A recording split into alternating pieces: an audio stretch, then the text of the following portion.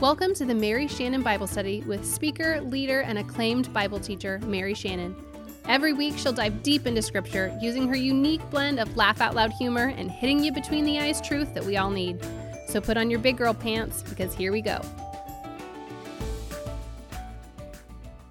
All right, so I haven't seen y'all in 2 weeks, and it's because we got rained out, and then we had Thanksgiving, and so we were supposed to look at David and Goliath when we were getting together 2 weeks ago.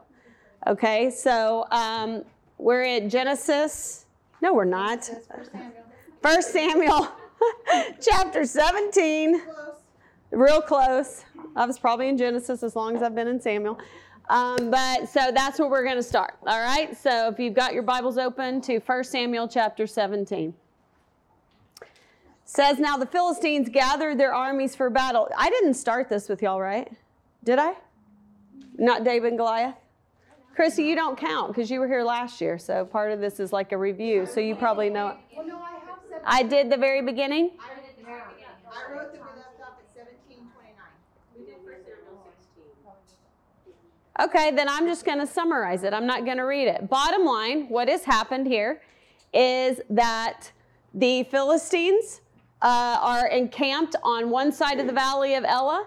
The Israelites are encamped on the other. It's not a massive valley, so they should be able to see each other's encampments. And boy, can you hear in that country. And so what would happen is that every day they would get dressed, prepared for battle. They would come down and meet in the valley of Elah. And what would happen is a giant by the name of Goliath from Gath would step out. And by the way, he's called a champion. And that word champion in the Hebrew literally means space between two armies. All right. And so bottom line, what would happen is he comes out and says mano y mano.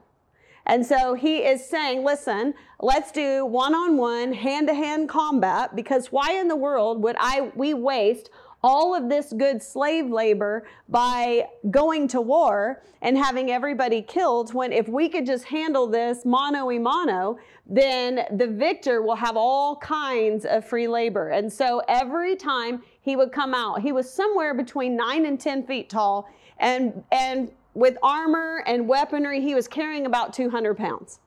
So imagine that. Between 9 and 10, some people think he was about 9'9". And that's without his arm span.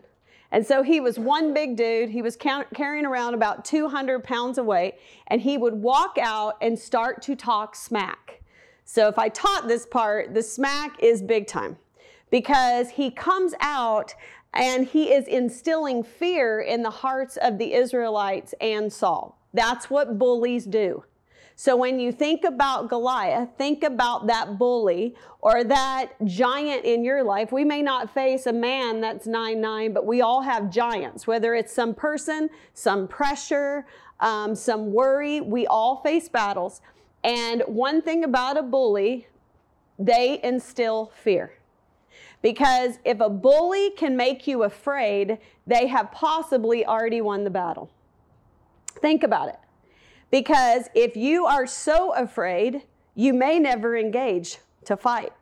I've seen it. I was a teacher forever. I've seen how bullies operate. They make you afraid so that the one that is at a disadvantage does what? Turns around and retreats.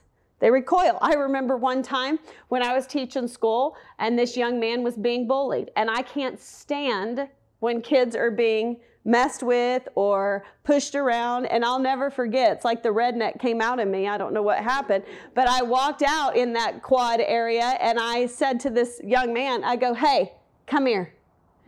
And he walks over to me, and most of the time I was smiling, laughing, so happy to see them. And I got in his grill and I said, I'm going to tell you right now, you say one more word to so-and-so and it is me and you. I promise you I will win. And he looked at me and he goes, yes, ma'am. He never said another word. I'm like, yeah, that's how we handle things in Arkansas, right? That's how it's going to happen. But the problem is, see, that young man that was being bullied couldn't speak. Why? He was so afraid. And so if your giant can fill you with fear, then most of the time you're not even going to engage. And even if you do engage, you're engaging with great apprehension. Think about sports, right? My son in football, if he could get in your head before the play, he would. He could talk smack better than anybody I've ever seen. And I mean, I'll never forget this one guy. He was mean. Zach is mean on the field.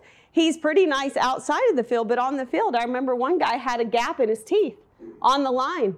And I remember in high school, Zach kept telling him, I'm about to run up the gap in your teeth. It's happening. I'm like, you are evil. That is awful, okay? But here's the thing. That's sports, right? Because you're already instilling fear, because if they're afraid, they're going to avoid the hit. They're going to be afraid instead of catching the ball. They're going to be waiting on the hit. You guys know that. That's what bullies do. And so he would come out every day talking smack, and they were so afraid they would not engage. I just wrote about this the other day, and I thought through some of the battles. I listed them before, but think about the voices that we hear in our heads. Addiction. You're never going to get over this. You will always be addicted to this. Your life will never change. It's always going to be like this. You're not strong enough to overcome this. Your parents were addicted to it. It's in your genes. This is your life. You might as well accept it. What about self-worth? You'll never be good enough. Your parents didn't even think you were good enough. I mean, what have you ever been good at? All of these voices. You're not pretty. All your friends are skinnier than you. I mean, come on, look at yourself. You can't even walk down the block. I mean, we hear all of these voices that happen in our head. Rejection, this will never last. It's fun right now. No one will ever stay with you forever. It won't last. It's just going to happen again. Don't risk it. Or comfort, don't rock the boat. Don't rock the boat. Don't cause any waves, because if you do, you're going to mess up what you have, what is good. Finances. This will make you happy. You need that. That's going to change your world. Just charge it. You'll pay it later. Debt's no big deal. Or you've convinced yourself that, you know what, you're going to have to work till you die. Oh my gosh, I haven't prepared for retirement. Does anybody else deal with thoughts that happen like this constantly that you go to? We all face giants, and they strike fear in our hearts. And so one of the ways that bullies, one reason they make us so afraid is because part of what they say is true. If it wasn't, it wouldn't bother us. I'll give you an example. I asked Hillary's permission if I could use this example, but when she was in the 3rd grade, she was bullied. And she was a little chunk in the 3rd grade. And so this one boy, I'll call him James, that's not his name, but he would make fun of Hillary for being overweight. And so at school, anytime she would sit down on a bench or do anything, he would act like the bench flew up, you know, and he'd fall on the ground and say, oh, watch out for Hillary when she sits down on the bench, and just say all kinds of little rude things. So she came home so upset. And, you know, of course, I want to kill him. But and I'm telling her all the things that a mom should tell her. Oh, baby, don't worry about it. Look at him. He's a squirt. He's got a chunk go up. Y'all are changing. You just need to be healthy, and don't you worry about it. And you're so beautiful, and God made you. I mean, everything I can possibly think. But it doesn't matter. Why? Because part of what he is saying is true in the sense that she is chunky, and that's how she already felt about herself. She was already insecure. So he's putting his finger in her wound, right? I'll never forget, Doug handled this beautifully, honestly. And so we were at a basketball game, and Hillary, we were watching basketball, and the boy came in the room, in the gym. And so I go, Doug, there's so-and-so. And he's like, oh. So he goes, hey, James, come here, like that. And we'd known this kid forever, so it's like all the kids you grow up with in church, you know, so he knew us like nobody's business. And he looked over there at Doug, and he goes, come here. And so he walks over there, and Doug goes, have a seat, I'll be with you in a minute. And he turns around, and he kind of keeps talking. And this kid is sitting there waiting, like, What does Mr. Hoffpower want? Like, what's going on, right? And so finally, he turns around to him and he says, so, I hear you've been making fun of Hillary. And he goes, well, this whole thing. And he says, listen, a lot of times at your age, when you make fun of someone, it means that you really like them. So I'm sure that that's why you're doing this with Hillary, is that you're just crazy about her. Like, you just like her. Oh, yes, sir, yes, sir, you know. And he said, but I just want you to know that, do you see that little girl out there on the basketball court? And he said, yes, sir. He goes, she belongs to me. And when you mess with her, you mess with me. And he looked at Doug, and honestly, I thought, you might be the sexiest man right now I've ever seen. Like, that is a great way to go, Dad, right? That was awesome. And so he goes, yes, sir. And he goes, and what I call him, James? And James, you might want to spread the word to all the other boys so that I don't have to have this conversation with them. That was the strongest I'd ever seen. I was like, wow, that is so awesome. And then the next day, Hillary comes home and she goes, Dad, did you have a conversation with James? And he goes, I don't know. And because he goes, why? Because every guy at school today was so nice to me. And it was just really weird, right? And so I got to thinking about this. Listen, we all face things. We're all afraid. But we don't battle alone. That's the key. Because David did not go to this battle in his own strength. He went into the battle in the Spirit of God, right? And so we do the same. And so don't forget that you too have a heavenly Father. And guess what he says? I'm crazy about you. I know you. I knit you together in your mother's womb. I know everything there is to know about you. I know everything you've done. I know everything you are going to do. And guess what? I chose you anyway, and I thought you were worth dying for. So guess what? You're mine. And when someone messes with you, what? They mess with me. And we have to remember that, because we all face all kinds of giants, and those giants instill fear into our hearts. I think we also talked about the fact that this went on for how many days? 40 days. What does 40 represent in Scripture? Give me some ideas. Okay, 40 years in the wilderness. What's another 40 you know? It rained for 40 days and 40 nights. Jesus was tempted. He fasted for 40 days. Okay, so 40, whether it's days or years, typically in Scripture represents a time of testing, okay? And so basically for 40 days, their faith is being tested. Are they going to step out and trust God? And the part that just sticks with me so much is that they come out, and for 40 days, they do not have victory, but they also don't have what? Defeat. They're just scared of it. And so they're stuck. For 40 days, they're stuck. They make no headway whatsoever. They come to the edge and then they retreat. They come to the edge and then they retreat. They don't gain any ground whatsoever. And matter of fact, who does? I think we talked about this. I don't know. I teach this all the time. I don't know who I've told. Well, let me tell you, because what happens is when Goliath first says, come down to me and fight with me. Later on, when they are talking about Goliath, they go look at this giant who is coming up. And so if we think that just by going, and if we don't engage, well, we won't have victory, but we're not going to get our butts kicked either. Or we're not going to rock the boat. We can just kind of hold the ground that we have. Guess what? That doesn't happen. That doesn't happen anywhere in our lives. You never just hold ground. If you're not going to fight for it, you're going to what?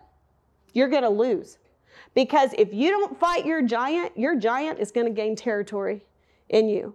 And that's how it works. Think about it. Think about our physical body. Over time, it deteriorates, period.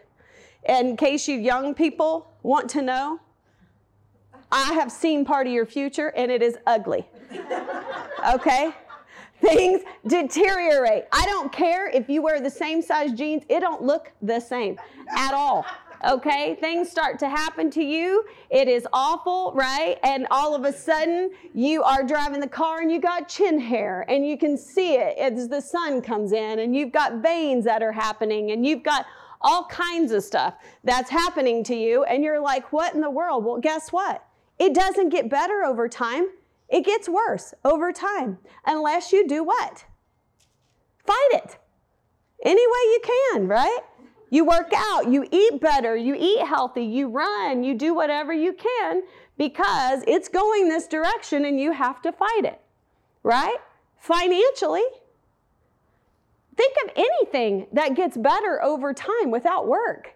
Spiritually, definitely not, right? If you stop pursuing the Lord in relationship, what happens? One day you wake up, you're not in the place where you stopped. Where are you? You have slidden back. You're like, how the heck did I get back here? Well, because we have to pursue.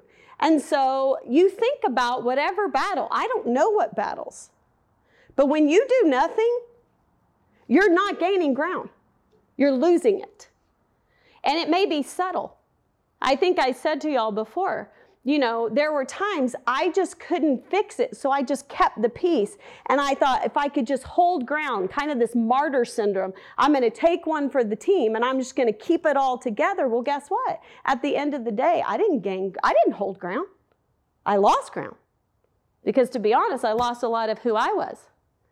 And I lost a lot of territory with my children and various other things. So we don't do that. We need to face our giants because God did not give us a spirit of fear. He gave us a spirit of what? Courage. He also gave us the Holy Spirit inside of us, the same Spirit that raised Jesus from the dead, and He gave us each other. He gave us a body of Christ that can come around each other and help us fight those battles. And so don't lose territory. Let me see what else I got for you. One of the last things about this is in order to engage in the battle, you better know your what? Why? Why are you engaging in the battle? Because you need to know the reason. See, in this army situation, Saul was trying to give them a reason. What did he promise them? Do you remember? For whoever conquered this giant, he was going to give them 3 things. His daughter as a wife, some wealth, and they wouldn't have to pay taxes. That'd be really nice, right?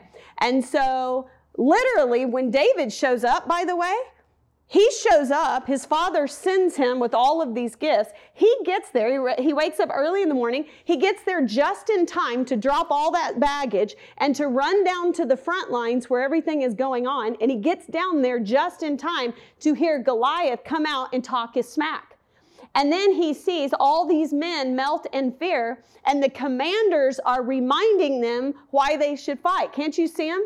They're going back and forth. Remember, come on, someone fight him. Saul's going to give his daughter. He's going to give you wealth. He's going to make your family not pay taxes. And David is listening to that, and he's like, say what? What is he going to do for the what? Right? What are they trying to do? They are trying to give the soldiers a big enough why that they will go engage in the battle. Well, David hears this, right? And he is like, who is this uncircumcised Philistine that he should defile the living God? See, there's the difference. He knows his why. He absolutely knows his why. And his why is big enough to put his life on the line to fight. And so in our battles, you better know your why. And your why better be big enough, not just to engage, but to stay in it. Because I'm going to be honest with you, I have not had very many battles that only took 1 stone. How about you? My battles seem to keep raging at times. And that's when it gets hard. Because after a while, when you get beat up enough, you kind of want to retreat. But you can't. You have to stay in it. And you have to keep the dance, that you decided that you were going to do. And it doesn't matter if you get beat up, because your why is big enough, and this is what you're going to do, and you're going to hold the course. And it's hard. And I'm going to tell you, the enemy will constantly test you to see how serious you are about your boundaries or whatever it is you decided. And so your why better be big. His why was that he was going to defend the name of the living God. He's like, are you kidding me? Now, what I love is his older brother. All right? So his older brother, when he hears that, basically he responds like this. First, he treats him like he's totally insignificant. He says, why have you come down here? And with whom have you left those few sheep? Why is he making David feel so insignificant? Why do you think? Because he feels insignificant, right? And I'm going to tell you right now, David is awesome. We're going to find out that he is incredibly wise and successful. And later on, you'll see that that means he knows when to speak and he knows when to keep his mouth shut. I don't always know that. Does anybody else relate? Because I'm going to tell you right now, if that older brother had asked me with a little snotty attitude, why are you here? And where are your few little sheep? I would have said, really? The question is, why are you here? Because obviously it's not to fight. Because if I'm not mistaken, you've been with the rest of these yahoos that have been turning around and going back for 40 days. So why are you making me feel insignificant? It's the same thing we all know. Hurting people, what? Hurt people. It is the same with Peninnah and Hannah. Why was Peninnah provoking Hannah and making her feel even more worthless and insignificant? Because she feels worthless and insignificant because she's not loved. And that is what happens.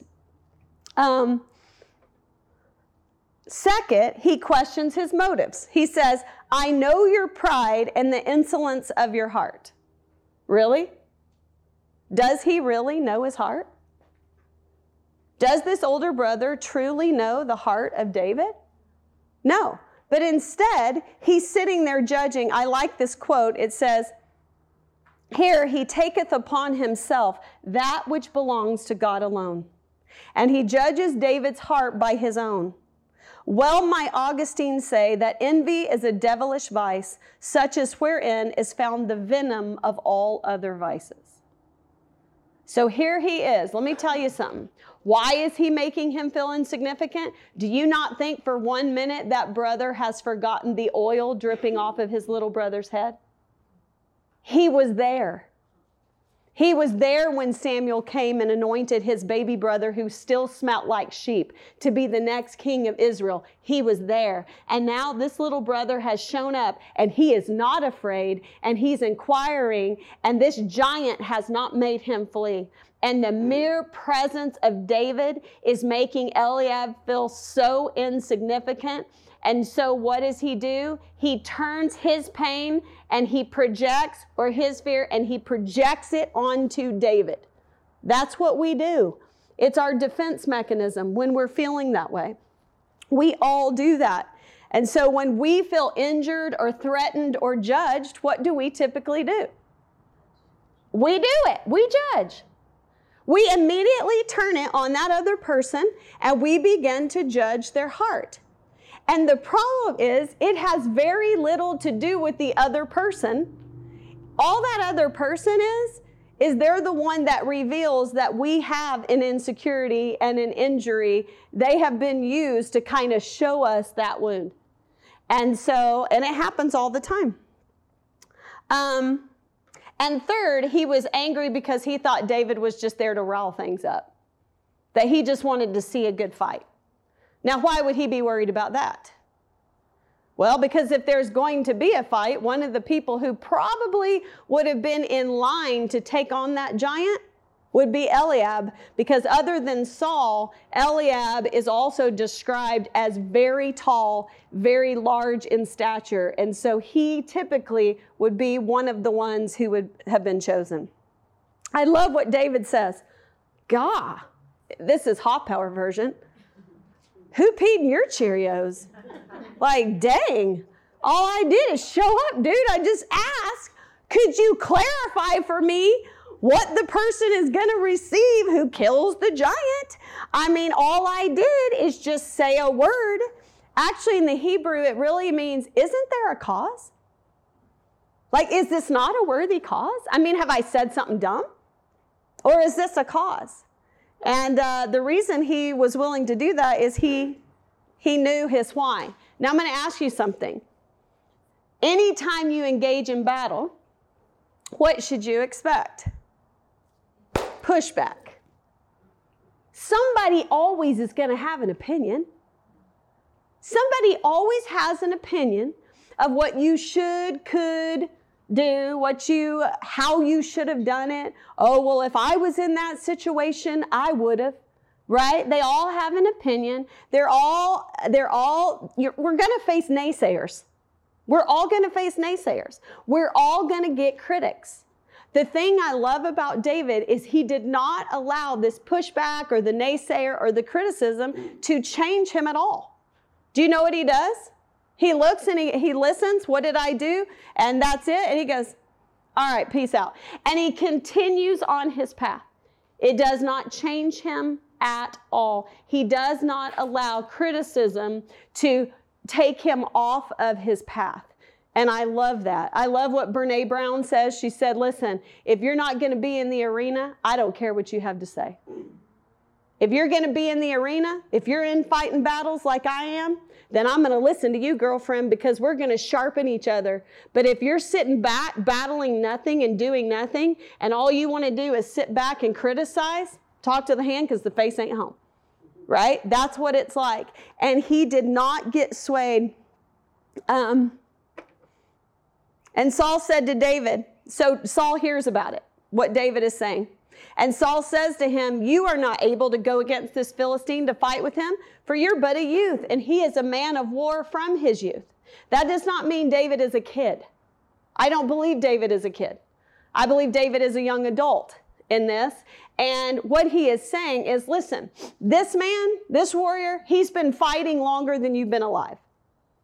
So this giant is probably more the age of Saul, who should have been fighting with this giant. They are lifelong warriors. They have given their life to war. And so he is saying, listen, you don't know what you're talking about. This man is a seasoned veteran, and he has been battling longer than you've been alive.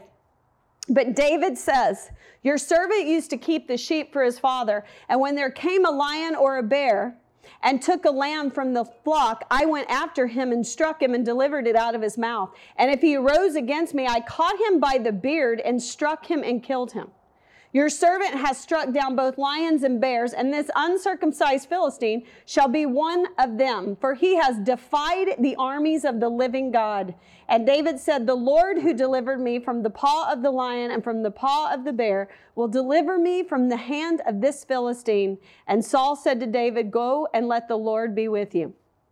And so I love this. He is like, listen, I am going representing the armies of the living God, the Lord of hosts. I have killed a lion and a bear.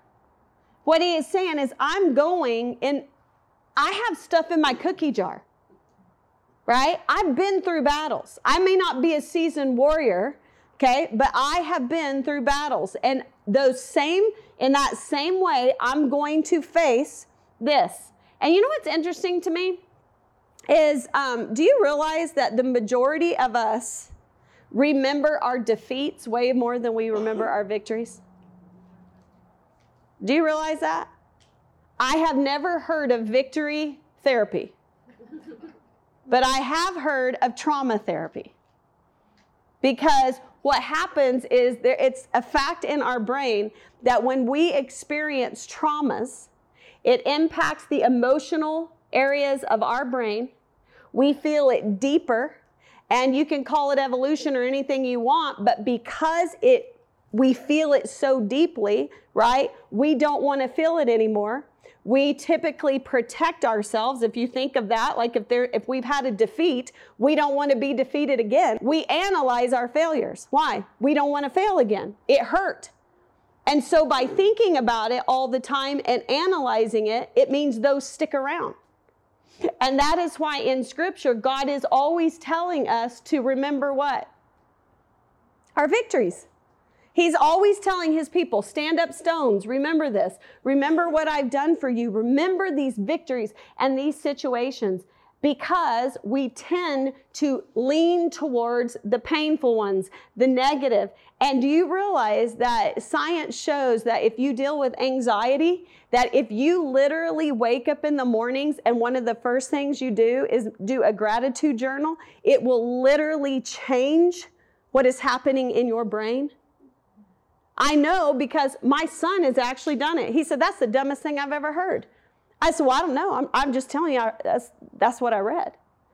And he started to do that, and he's like, this is the dumbest thing I've ever heard, but it works.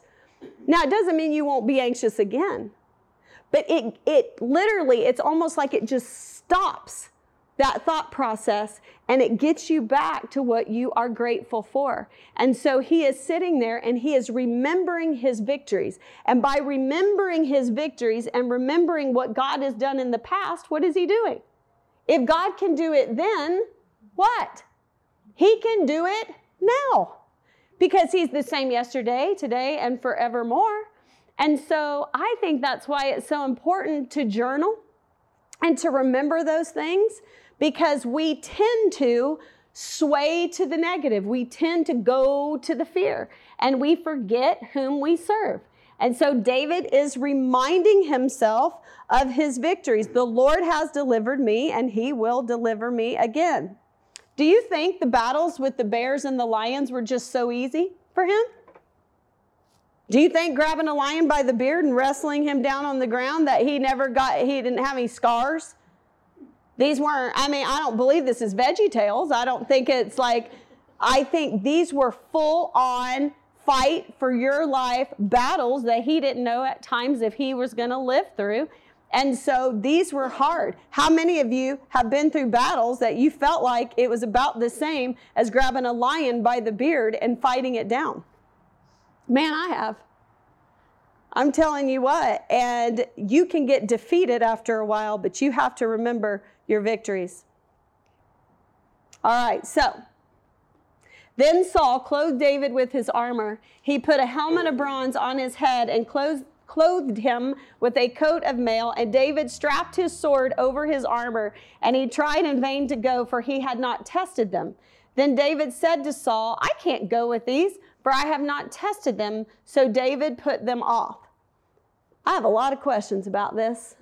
When I get to heaven, I have a list of questions in this Bible like you cannot even imagine, because I want to know why on earth Saul tried to put that armor on David. It bugs me. There is no way, if he was that much larger, that anybody on this earth thought it was going to fit. Like if they were sitting here, we have eyeballs. Why in the world would he do that? And we can make it symbolic all we want, but it was not going to fit. And it doesn't, and David had never fought, he wasn't fighting in armor. He's like, this is not me. I haven't tested this out. I've never been into battle with this stuff on. And so no, I'm going to go into battle like I've always gone into battle. I'm not going to wear your armor.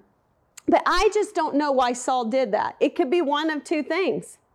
Either he has heard about the anointing and he knows that David is the next anointed king, and possibly that's the point, that he wants to slow him down and he hopes he's defeated just like David did with Uriah, or possibly because David is the only thing that can soothe Saul's crazy, okay? That he doesn't want something to happen to him and he is trying to protect him. Because the only thing that can soothe Saul's craziness is the music of David. I don't know, but I have a lot of questions about it. I think it's also another picture of the deceit of outer appearance. I believe that it teaches us that we don't go into battle fighting with somebody else's gifts, right? We always want to be someone else. Why is that? Because there's not another you.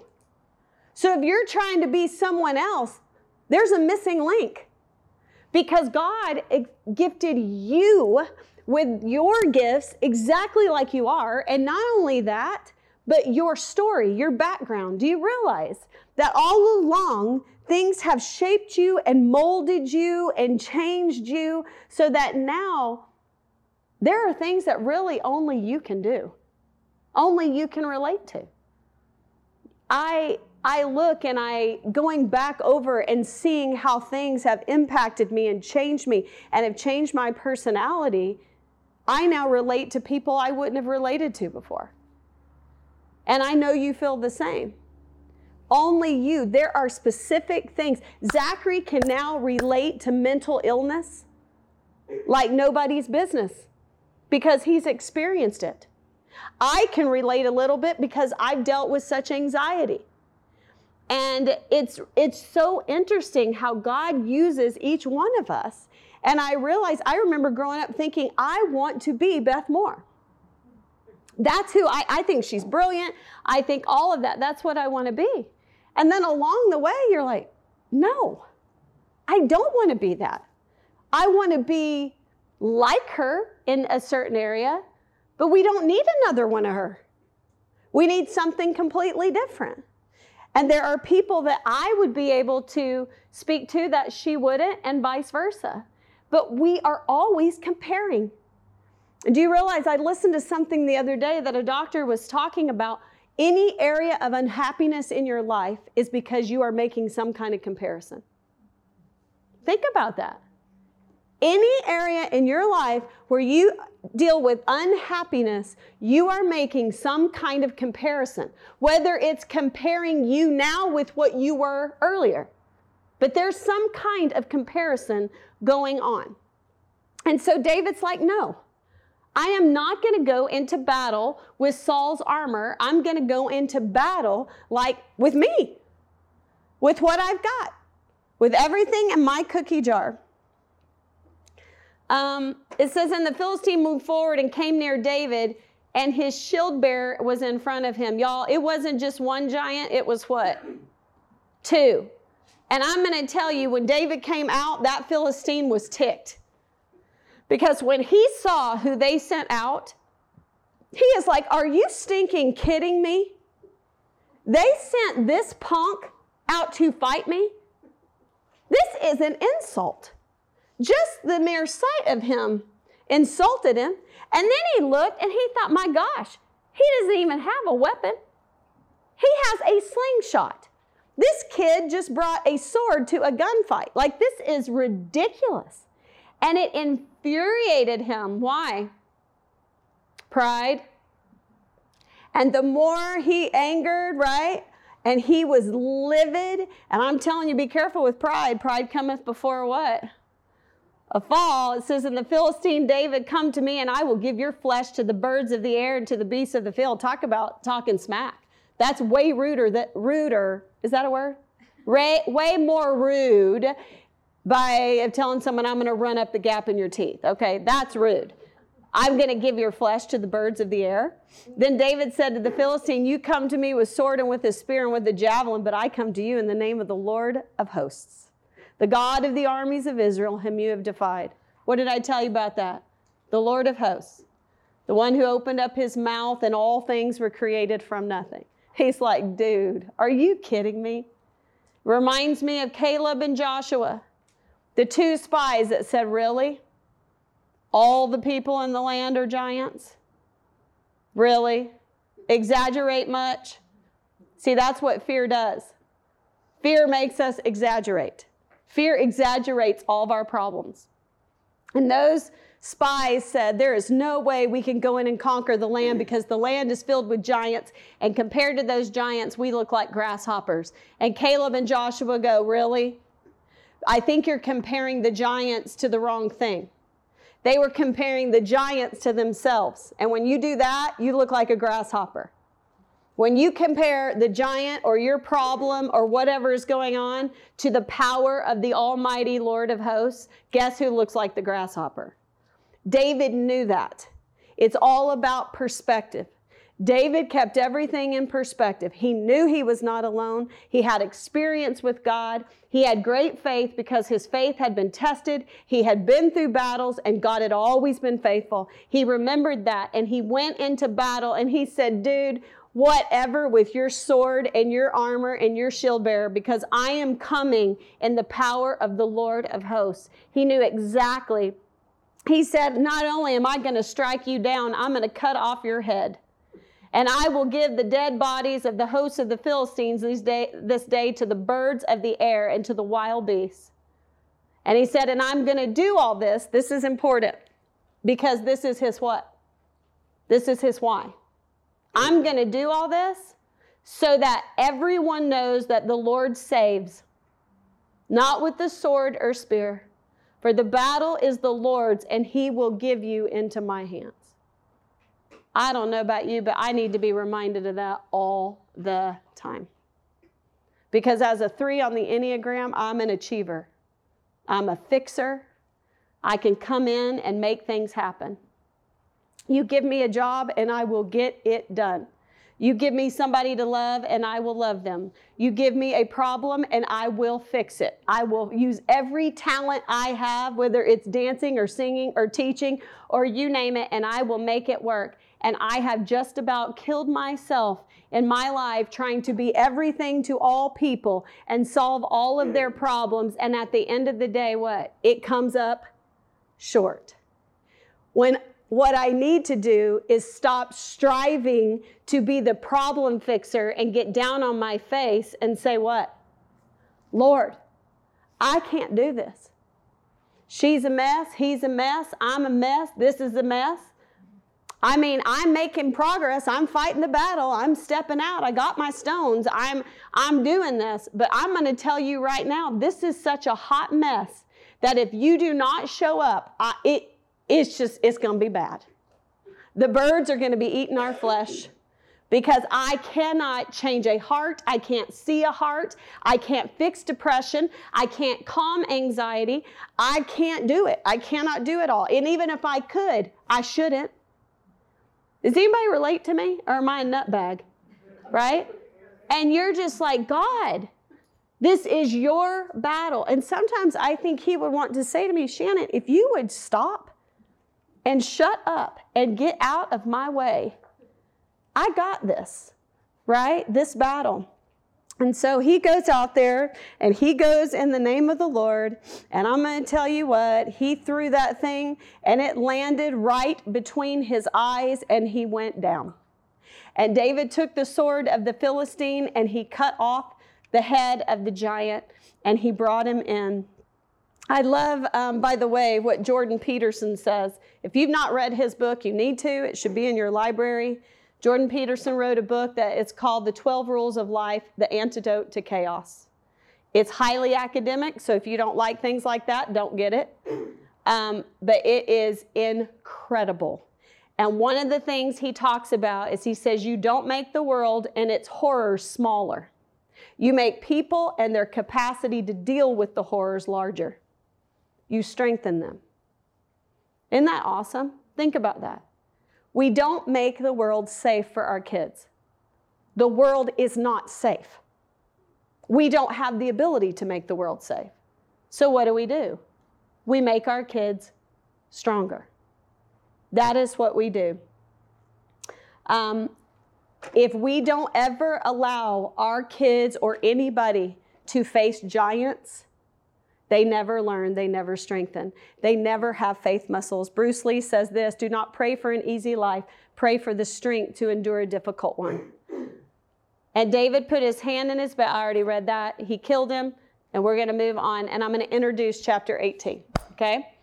As soon as he had finished speaking to Saul, the soul of Jonathan was knit to the soul of David, and Jonathan loved him as his own soul. I love this verse. First off, I would love to hear the speech that David gave. Because David, wow. I can't wait to meet David. He had to be one fine thing. Because number one, the Bible says he was very good looking, okay? like just good looking, like just walks in, just a good looking man. He could kill a lion and a bear with his bare hands. So he's got me. He could protect me. He can write poetry like no other and play instruments. So you are talking about a man who's easy on the eyes, who could protect you at all times because he is quite the warrior, and who has a romantic side, who could sing to you and calm your soul at night. What a man. And he comes walking in after this battle carrying this big old head and gives a speech. And I would love to know what he said, because whatever he said, when Jonathan saw him, he thought, wow, we are cut from the same cloth. Have you ever had a friend like that? That the minute you met them, the minute you were around them, it just worked. No effort. Where you're just like, oh my gosh, you so get me. I just love you. And it just clicks and you're like, that's how they were. And it says that he loved him like his own soul. Literally, this is the epitome of loving your neighbor, what? As yourself. It was a friendship from the get-go. And I just love it. And the thing is they were a lot alike. Think about it. They were about the same age. Jonathan is a little older than David, but not much. That's why David and Jonathan were kind of like sons to Saul. All right, they were about the same age. They were both warriors. Do you remember Jonathan? Jonathan's that one that, crawled through the crevice, put his life on the line to start the war with the Philistines. He is so trustworthy that his armor bearer went with him to face this entire army with just the two of them. And when they got over there, they were like fighting like it was a beautiful choreography. They killed 20 Philistines in 1 acre worth of land. I mean, he is a stud. All right. And so they are very much the same age, same warrior. They both have incredible trust in God. Jonathan said, God, if you want me to go, I'm going to go. Same deal, but yet they're very different. How are they different? Well, their background's different. Their status is different. David grew up in a poor house where he was the servant. Jonathan is the crown prince. Do you understand that? David's been in the shepherd field. Jonathan has been in the stinking palace. And so they're very different, but yet they are the same in heart. Let me ask you a question to ponder. Who has more to lose by David being around, Saul or Jonathan? Saul has had his career. Do you understand? He's been king now for 40 years, right? He's been through battle. He's a seasoned warrior. He's a great warrior. And whose job really is David threatening? I mean, Saul's, yes, but Jonathan, right? That David would be the next anointed king. So really, if you look at it, who has more to lose, Saul or Jonathan? Who should be more envious, jealous? It should be Jonathan. But instead, he has this instant connection. Why? I believe they are one in spirit, for one thing. It says, from that moment on, Saul took David in and would not let him return to his father's house. So now they have this instant connection, and they are going to have a daily connection of friendship that is growing over time. This friendship is going to grow into something beautiful, because in verse 3 it says, then Jonathan made a covenant with David because he loved him as his own soul. Listen to the difference between a covenant and a contract. And then we'll just talk about this and be done. In a contract, 2 or more people come together, each pursuing their self-interest to make a mutually advantageous exchange. In a covenant, 2 or more people, each respecting the dignity and integrity of the other, come together in a bond of loyalty and trust. This is my favorite part, to do together what neither can achieve alone. Okay? You enter into a contract basically thinking, how is this going to be advantageous to you, and how is this going to be advantageous to me? In a covenant, we come together because we mutually love one another, and what we are saying is, how can we together be advantageous to who? Everybody else. Let me ask you a question. If David and Jonathan had been enemies, what do you think would have happened in the nation of Israel? Those two, those great warriors, those great men of respect, I'm going to tell you what, there would have been so much mess if those two came at odds, but instead they came together in a covenant to love and honor one another for the sake of the betterment of the nation. And what they said to one another, especially Jonathan, is that we are going to love each other more than we love the crown. We are going to love each other more than the crown. They were more alike than different. They valued God over all. And isn't it interesting that Jonathan's armor fit David? To me, that's beautiful. It's symbolic. We're going to talk about their covenant when we get back together. But think about this. Saul's did not fit David. That can be so symbolic. I could blog about it, right? It's literal in the sense that I don't think the size was the same because he was so tall, but David was no Saul. All right, Saul was all about outer appearance, what was going on, what people think. He's reactionary. And he did not have the correct position under God as the king. He elevated himself up. It's a hot mess. But here you have David and Jonathan, and that armor could have fit either one. I honestly think Jonathan would have made a fine king. I think he had the ability. I think he had the respect of the people. I think he had the heart, but he didn't have the anointing, and he knew it. And so he knew that the two of them together, that only one could be the leader. And this beautiful, awesome man stepped back and let the other be the leader, but worked alongside of him for the betterment of Israel. To me, that is so beautiful as far as our covenant today marriage. If you think about that, it is beautiful. Because this covenant is that two people come together because they're going to be better and stronger together. You're not going to do that if you get stuck, especially in old roles and titles and expectations. That's why I get so aggravated about how I grew up with a lot of that kind of teaching. And over time, you watch and you think, wait a minute, that's not how it is. Here's how it is. We mutually submit one to another, recognizing that we're both individuals, that we're both equal in God's sight. We both have gifts and talents that are coming together. We both have an individual wick, but yet the flame does what? It burns together, this big flame. And what are you good at? What am I good at? Where do I stink? How can you help me? How do we work together so that together we're better than we are separate? It's not a battle. It is working in partnership. And the beauty of it, yes, we are equal.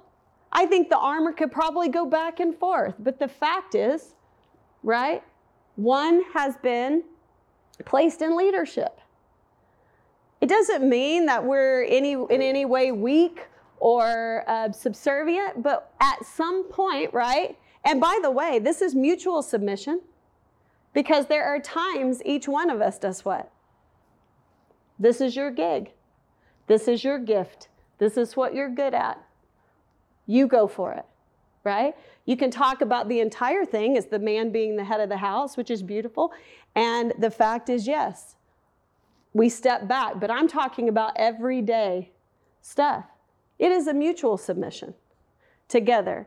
And the beauty is, when it operates together, it brings life to everybody around them. If they had battled, I think the nation would have been devastated. And so you have this beautiful picture. They're going to come together. I'm going to give you a little bit of homework, okay, so that you can be ahead. When you come back, I want you to have read Genesis chapter 15. Genesis chapter 15. Because we're going to look at covenant, which is the Hebrew word Berith, B-E-R-I-T-H, means to cut a covenant. It means covenant. It also means stipulations. But every time you see a covenant, you're going to see three things. You're going to see symbols or signs. Okay, so look for that in Genesis chapter 15. Look for the symbol or the sign. Look for a sacrifice. And look for an oath. Okay? Because when we come back in the verse I just read, I'm going to show you the symbols. I'm going to show you the sacrifice. And I'm going to show you the oath between these two men. But find it also in Genesis chapter 15. And then if you want to be an overachiever, think ahead to how the new covenant in Jesus' blood is like that. Okay? So let's pray, and then I'll let you go. Lord, thank you so much for tonight. Thank you that we can just walk roughly through this story. Lord, we all face giants. Every one of us, there's not one person here that just has it made, that is just living through life without any pain or suffering or trials. And so we're all in this thing together. So God, first off, teach us how to take off the masks and get real. Because until we do that, you cannot begin to transform us from the inside out. We're not going to live phony baloney. And so God, I pray that as we do, we will remember that you did not give us a spirit of fear. And you have said in your Proverbs chapter 1 that, listen, wisdom is crying out in the streets. Wisdom can be found. So let us seek wisdom as we fight our battles. But Lord, do not let us be so afraid that we come out and retreat, and we never gain victory. Help us to finish. Help us to follow through. Help us in your strength to face these battles and the lies that the enemy brings towards us. And God, let us know, give us clarity to know our why, no matter what. This is why I am doing what I'm doing. And so I will stay the course. And Lord, let us know that when people criticize us, when they question us, when they have their opinions. And God, I pray that we would learn from David that we choose not to fight with our brother, but we focus on the enemy. That when our brothers criticize, we just say, okay, and we turn our face and we get back in the battle and we address the enemy. And God, I pray that you would give us victory over our battles. And Lord, I also pray that in this life that we will have Jonathans, that we will have friends that are willing to take off their image, that are willing to just strip down in front of us and be bare. Not be the crown prince, but just be Jonathan. Not try to place some image on social media and be admired, but that we would actually be truly known and truly loved. And God, I truly believe that's contagious. And so help us be women that take off our masks so that other women can see that they belong. Lord, I love you, and I pray that you would be so evident in our minds in this season. Because to be honest, Lord, that's what you did. You took off your title. You took off your robes. And you came here as a child, and you were so vulnerable. And you knit yourself to us like Jonathan did to David. And so, Lord, we worship you, and we thank you, Emmanuel, God with us. In Jesus' name, amen. Thanks for tuning in to the Mary Shannon Bible Study. Be sure to subscribe. Shannon also hosts the hilarious and heartfelt Mary Shannon's Table podcast, where along with friends, they chat about life, faith, and leadership. Check out the show now and subscribe. If you want to connect with Mary Shannon, go to Instagram at @itsmaryshannon or visit itsmaryshannon.com.